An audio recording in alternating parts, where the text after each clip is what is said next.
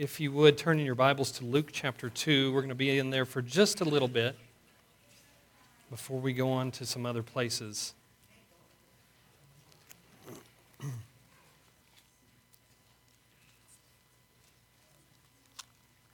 All right, Luke chapter 2. I wanted to talk to you today about peace. It's that time to talk about peace and Advent, but really wanted to talk to you about peace today because the song that the girls just sang is so very true.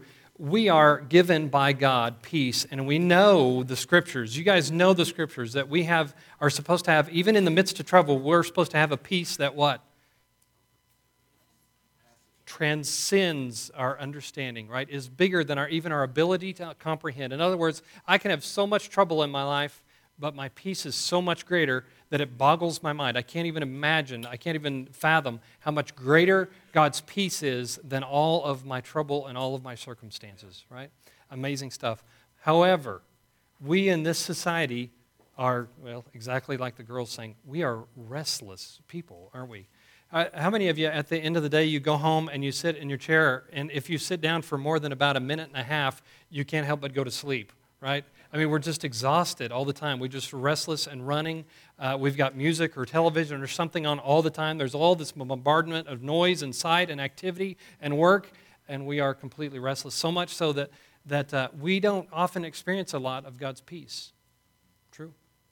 But it's His gift to us. It's something that we're supposed to enjoy. It's something that He has given to us, and the Scripture is replete with times what He says and talks about peace for us, right? Matter of fact, about 365 times I've heard in the Scriptures. Is that right? Once for every day, He says peace. He says, don't be afraid, or peace. All right, would you, in Luke chapter 2, we're going to read here just a little bit from Luke chapter 2. We're going to begin in verse 8. This is about the shepherds who were told about Jesus' birth. In Luke chapter 2, verse 8, we're going to read verses 8 through 14. And there were shepherds living out in the fields nearby, keeping watch over their flocks at night. An angel of the Lord appeared to them, and the glory of the Lord shone around them, and they were terrified. But the angel said to them, "Do not be afraid." There's one of the 365 times. "I bring you good news of great joy that will be for all the people. Today in the town of David, a Savior has been born to you. He is Christ the Lord. This will be a sign to you. You will find a baby wrapped in cloths and lying in a manger."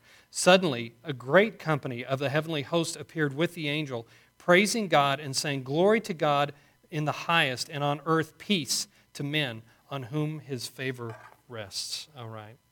We're going to talk about peace today. We're going to talk about our great need for it too. So anyway, here's where I'd like to start is our word in English for peace and our understanding of peace is really, really lame compared to what the Bible says about peace.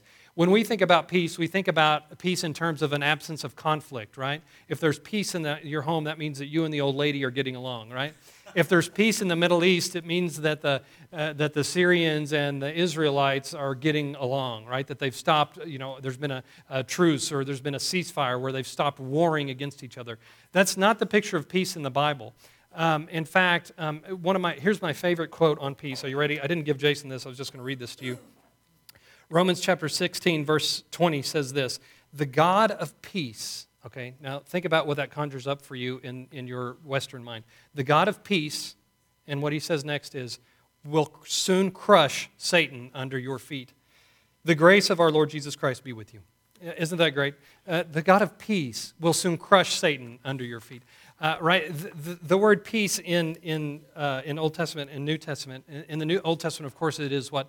Shalom. Right? It's shalom. And it speaks more than just about an absence of conflict. The word peace actually means a restoration or a well-being. It is a much bigger and greater word than just an absence of conflict. It's a well-being of a person or people. It's restoration. It speaks of it's used in terms of reconciliation, about how God has reconciled, brought reconciliation between God and man. And it also talks about salvation in the fullest sense. So in this regard, in Christianity, it's a little bit difficult. This is something that Tim and I have talked about a little bit.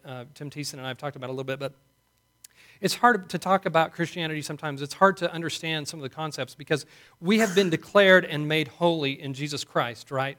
But our sanctification continues.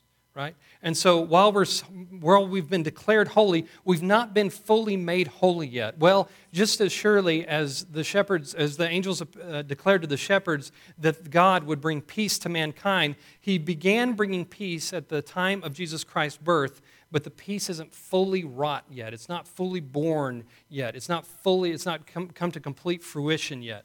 But peace has come through Jesus Christ. Amen.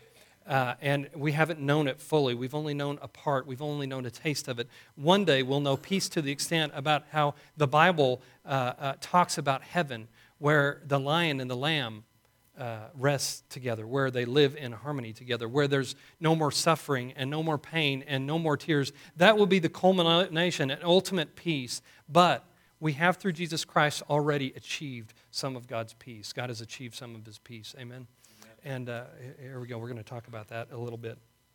So yes, the God of peace will soon crush Satan under your feet. Why does God have to crush Satan under our feet? Why is that? Why is he even called the God of peace when he's doing some crushing of Satan? Because to be peace, there has to be a putting down of God's enemy. There has to be a putting down of the one who is referred to in Revelation as the accuser of the brethren, the accuser of believers. He would be put down ultimately, and God would crush him. And once that enemy is gone, and once God has completely done away with sin, there will be peace. Amen? Amen? All right, okay. So yes, the God of peace, also the God of crushing. That's great. All right, so anyway, but there's some things. Here's the problem, is that through Jesus Christ we receive God's peace, or we have available God's peace, and he gives it to us like a gift, right? We receive it like a gift, but so many times there's so many distractions, or there are things that are going in our lives, or there are things that are going on in the world around us, that we're not receiving God's peace. We're not really walking in it. We're not really receiving it. We're not really understanding or comprehending it. And if I might say, of all the things that God may bring, peace may be the thing that Western society misses out on the most. Yeah? Yeah. Okay. So anyway, let's talk a little bit about peace. I want to talk to you today about some things that are keeping us or hindering us from experiencing God's peace. And again, you need to understand, I'm not just talking about absence of conflict or tranquility. I'm talking about a well-being, a place where you can be, and you can be remembering and understanding that God has brought reconciliation to you, and the distance that was there between you and God, the gap has been made by the cross of Jesus Christ, and you have been reconciled to God, and he no longer holds your sin against him, and you can ponder, and you can be thankful for those thoughts all the time, resting in the peace that came with Jesus Christ. But you're not going to experience that, and you're not experiencing that, maybe because of some of the things that we're going to talk about today that I want to make you mindful of. The first thing is striving. A lot of times in our lives, we feel like we have to do things to become acceptable to God, right? I feel like I've got to do and achieve these things. And there's a stark difference between Christianity and religion. Religion says you need to give to the poor, you need to consider the weak, you need to attend church, you need to do all of those things, and God will accept you. Well, that's religion. Christianity says, come to me, all who are weary, and I will give you rest. It doesn't say clean yourself up. He says you can never be clean on your own. You can never do enough. You can never be enough. You can never achieve enough. You have to accept what I'm giving you through my Son, Jesus Christ. That's how it has to happen. But you and I still get in the mindset sometimes that we've got to somehow be acceptable to God. Let me tell you a phrase I've ripped right from Matt Chandler. He says this: God is not in love with some future version of you. He's not waiting for David 2.0 to come out until he says, oh, finally, I like this guy, right? He loves us and accepts us as we are, sinful as we are. This is the great news of the gospel, is that we don't have to clean ourselves up to be acceptable to God. As we were and as we are, he loves us and accepts us. Amen? In Romans chapter 5, verse 8, it says, let me put this to you in a different way because we've heard this all too many times. God made a demonstration of his love. He made a demonstration about how much his love was for us and even his acceptance of us, all right? And here's the demonstration. God demonstrates his own love for us in this: while we were still sinners, Christ died for us. Before you had done anything good, before you did anything to try to make yourself more pleasing, before you cleaned up your act at all, That is when Jesus Christ died for you. That is when God loved you. And he was not waiting for you to be better before he would like you. He loved you so much, and he demonstrated it by while you were still a sinner, while you were still walking in ignorance away from God, while you were still walking and not giving glory to him as he deserved. That's when Jesus Christ died for you. Amen? And he accepted you as you were. That's not to say that he's like really pumped and excited about your sin. He is not. He dealt with that through the cross. But we have this mindset, or we have this idea that we've got to strive to be loved by God, and it's not true. All we have to do is to believe in Jesus Christ, and we're loved by him already. Amen? Amen. Okay. So that's the first thing, and the thing that's most important for us as believers to get out of our minds. You don't have to strive to be loved or accepted by God. He loved you already. Amen? He loved you already, and he accepted you as you are. And of course, he loves us too much to leave us as we are, but he demonstrated his love for us, that while we were still sinners, Christ died for us. The second thing is this. This is a terrible time of year for envy, isn't it? This is the time of year that we, people are making their Christmas list for you, and, they ask, what do you want for Christmas? And then you start thinking, what? About all the stuff your friends have, right? Well, yes, that's right, isn't it, James? Yeah, we start thinking about all the things that our friends have. I've got, some buddies that have all these cool kind of technical gadgets, these kind of little electronics. And, men, right, we're excited. Anything that's shiny and comes with lights, anything like that is good, right? Anything shiny, lights up, bring it. That's what we'd like for Christmas. But it's a difficult time for envy, and it's a difficult time for us to be content, like what Janae was talking about. It's a hard time of the year for us to be content because this is the time of year we begin to really start thinking about the things we want, right? And often the things we want are what? Really material, right? Just to be real honest. Reveals a little something about us, doesn't it? We're a little shallow bit of individuals, aren't we? But this is a time of year that's difficult. Proverbs 14:30 says something really terrible about envy. A heart at peace gives life to the body, but envy, what? Rots the bones. Oh, that's so terrible. Isn't that just terrible? The envy rots the bones. Envy has a decaying effect on your body. Envy has a decaying effect on you, but a heart of peace gives life to the body. But here's the deal. As we reflect and spend time with Jesus Christ, we begin to see things as they really are. If I have all of Christ, what does anything else matter? Are you with me? If I've received Jesus Christ, and he's not only saved my soul from future in hell, but he's also come to bring peace and his presence in my life, and I know him for whom all of creation exists, for whom all of the glory and all of the majesty in the world should be shown. If I know him and he's made himself known to me, what else do I need? If you spend time thinking about all the stuff you want and you're not spending any time reflecting on what you already have through Jesus Christ, you're going to wind up being restless and not experiencing God's peace. Thank you. In Philippians chapter 4, this is the verse, again, that Janae was quoting. I know, this is Paul writing, I know what it is to be in need, and I know what it is to have plenty. I have learned the secret of being content in any and every situation, whether well-fed or hungry, whether living in plenty or in want. Listen, this is where this verse comes from. I can do all this through him who gives me strength, right?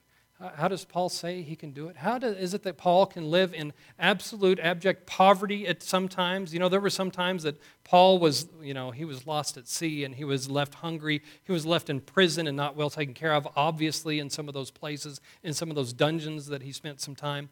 And other times he was under house arrest. It wasn't too terribly bad, we understand. But how is it that Paul learned to be content?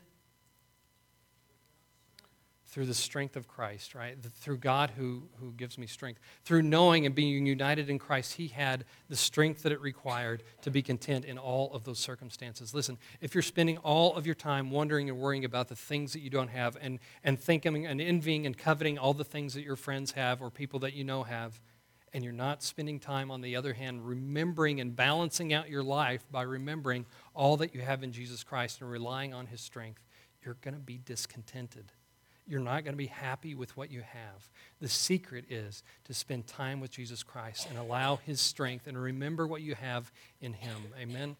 and then you can be content with whatever you have. Jesus talked to a soldier once, and he said, be content with your wages. How many of us are content with our wages? Be content with what you have. All right. The next thing we've talked about striving can get in our way from experiencing God's peace. We've talked about envy can keep us from experiencing God's peace. The next thing that is a huge problem for us is worry. Now listen, who of us has things to worry about? Every one of us, right? Every one of us have things in our life to be worried about. Every one of us, I talked to Clay and Brendan and I talked. I don't know a single person that doesn't have some sort of chronic health issue. If there's a really healthy person, I apparently don't know them. All of us have some chronic illness. I have one, Brenda has, we all have things that we're apparently, unless God intervenes, we're going to suffer with until the day that we die. It's almost like we live in a fallen world, isn't it? It's almost like our bodies weren't created for this. You know what I'm saying? Like maybe we were created for some other place. I don't know. Call me crazy. But we all have things to worry about. And it's not just worry about physical health. This is the time of the year, right, that people go into horrific credit card debt buying things for people that they can't afford to buy. Yeah? And we go crazy about this stuff, right? We go crazy because we don't want someone else to go out or think that we're cheapskates and didn't get them something, and so we start charging up on our credit cards in the madness that has become our materialistic Christmas in this society. Oh, have I said enough yet? I'll get off my soapbox and go back to Christ here for a little bit. But let me tell you, we have trouble in this life. We live in a fallen world. We live with fallen bodies and fallen minds. We live in a place around other people with fallen minds, and they do sometimes some horrific things. There is horrific crimes, horrific things that go on around us, and some of you in this room have experienced some of those horrific things. You've experienced some of those things, or you know about them from a loved one, and that's a terrible thing. And the only thing I can tell you is this, is that one day God's going to have enough of all of that. He's going to put all of that away, and it's all just going to be a distant memory. Amen? Sorry.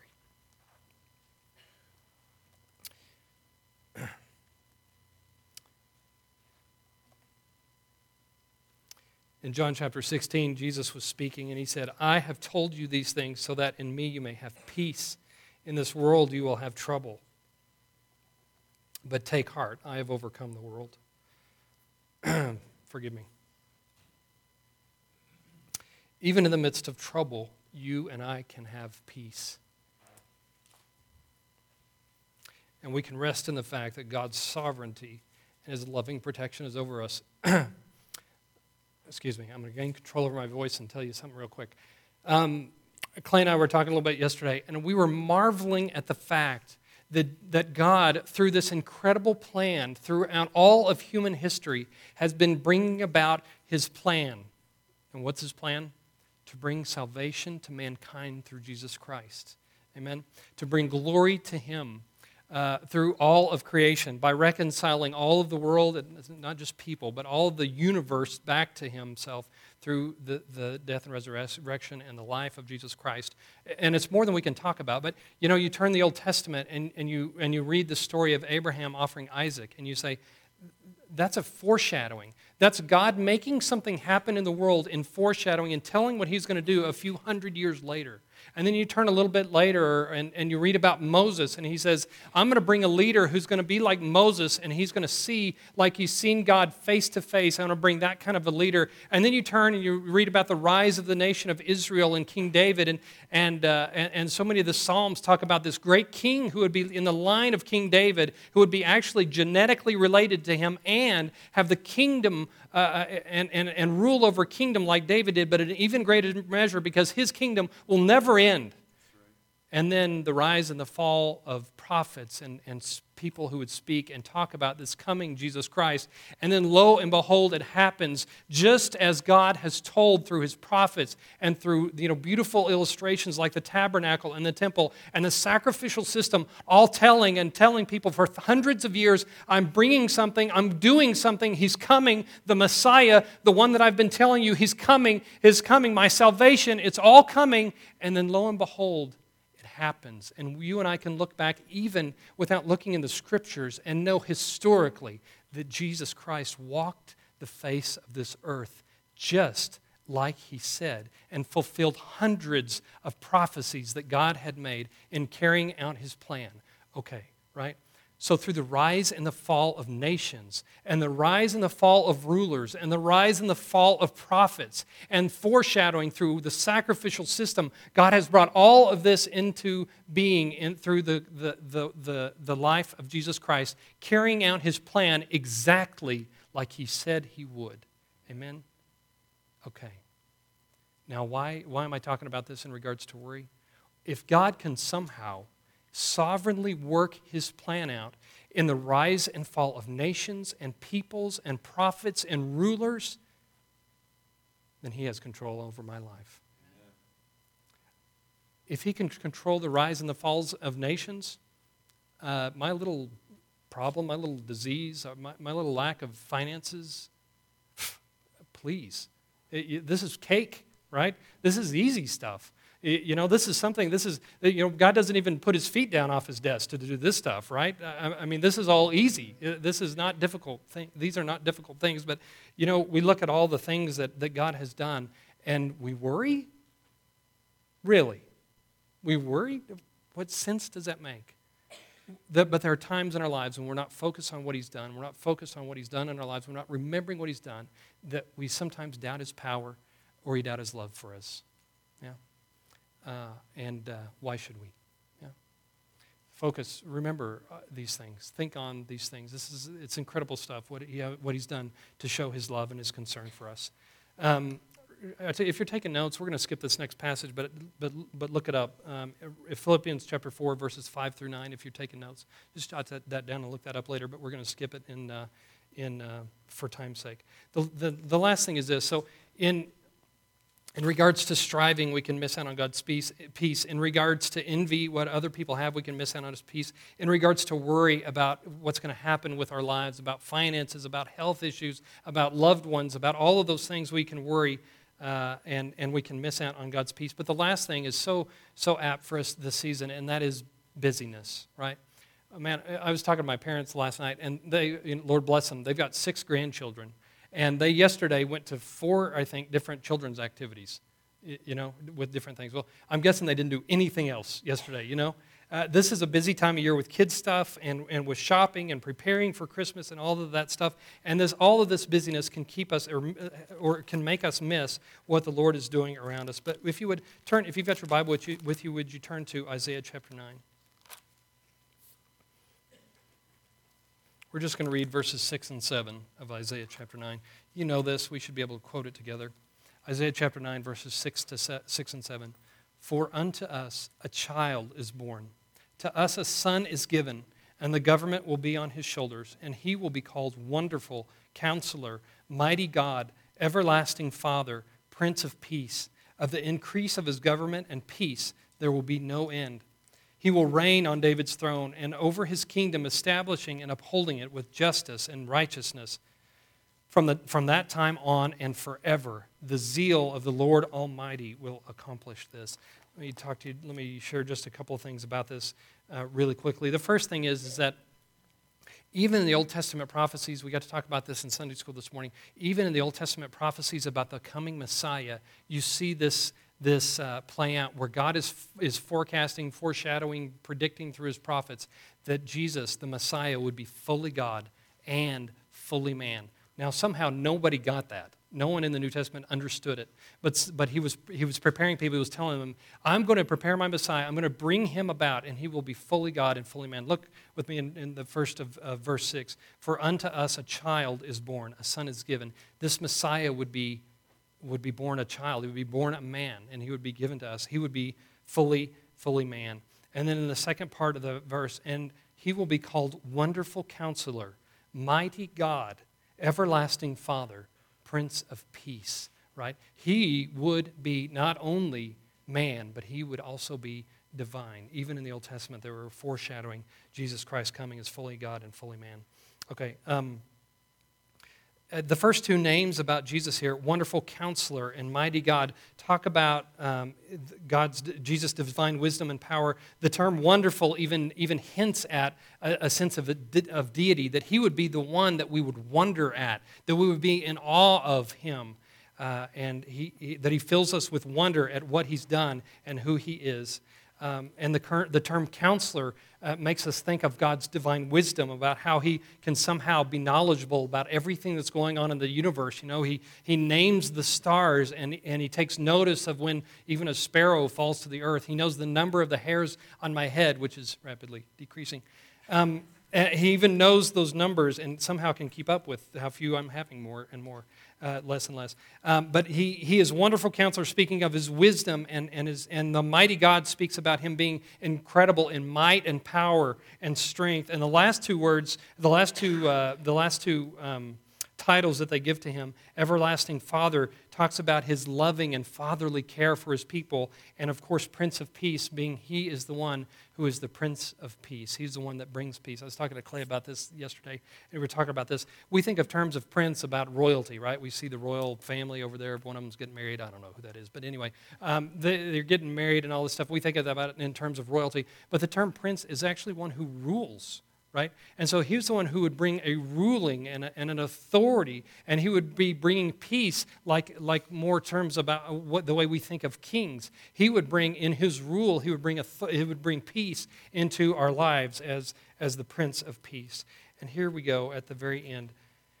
You and I get peace by dwelling and being in the presence of the Prince of Peace. Amen. If you're missing that this season, if you're in all of the busyness of the season, if you're missing spending time with him, you're going to be missing out on his peace, and you're going to be restless going through this time, and you're just going to be ready on December 25th. You're going to say, I'm just glad it's over. Well, listen, Christmas is not meant to be that way. Amen? I really hope for us this year that we would take Advent seriously, that we are preparing our hearts to celebrate the first coming of Jesus Christ, and remembering, okay, I'm going to jump up and down here in a little bit, but he's coming again. That's right. Amen. All the prophecies, they ain't been all used up yet. There's some more, right? And he's coming again. And as surely as he came the first time, we have knowledge, we know that he's coming again. Make time with the Prince of Peace this month. Don't miss out on his peace. Don't miss out on him. And don't let the busyness of this season keep you from the reason that we celebrate the real gifts of Christmas. Amen. Amen. Would you stand with me? We're going to be dismissed.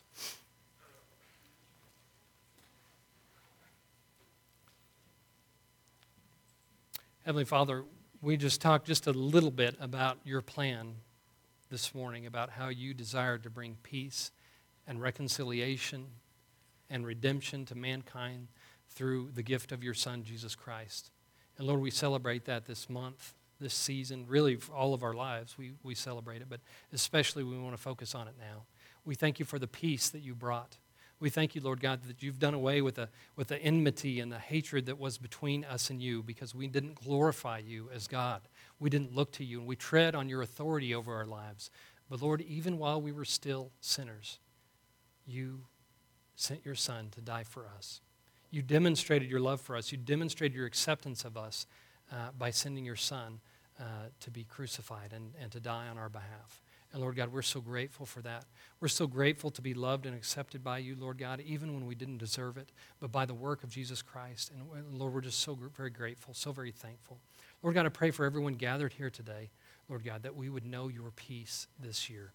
I pray, Lord God, that we would rest and remember and stop the striving and the envying and the worrying, and remember that you came that we might experience and know and receive the gift of your peace that you came and you brought through Jesus Christ. Lord God, help us. Let us spend time. Let us make time to spend time with the Prince of Peace, Lord, every day, that we may just remember and reflect and remember all that we have in you, that we've received the greatest gift in your Son, Jesus Christ, already. We ask this in Jesus' great name. Be glorified in us, we pray. Amen. Amen. Thanks for being here. Y'all have a great week.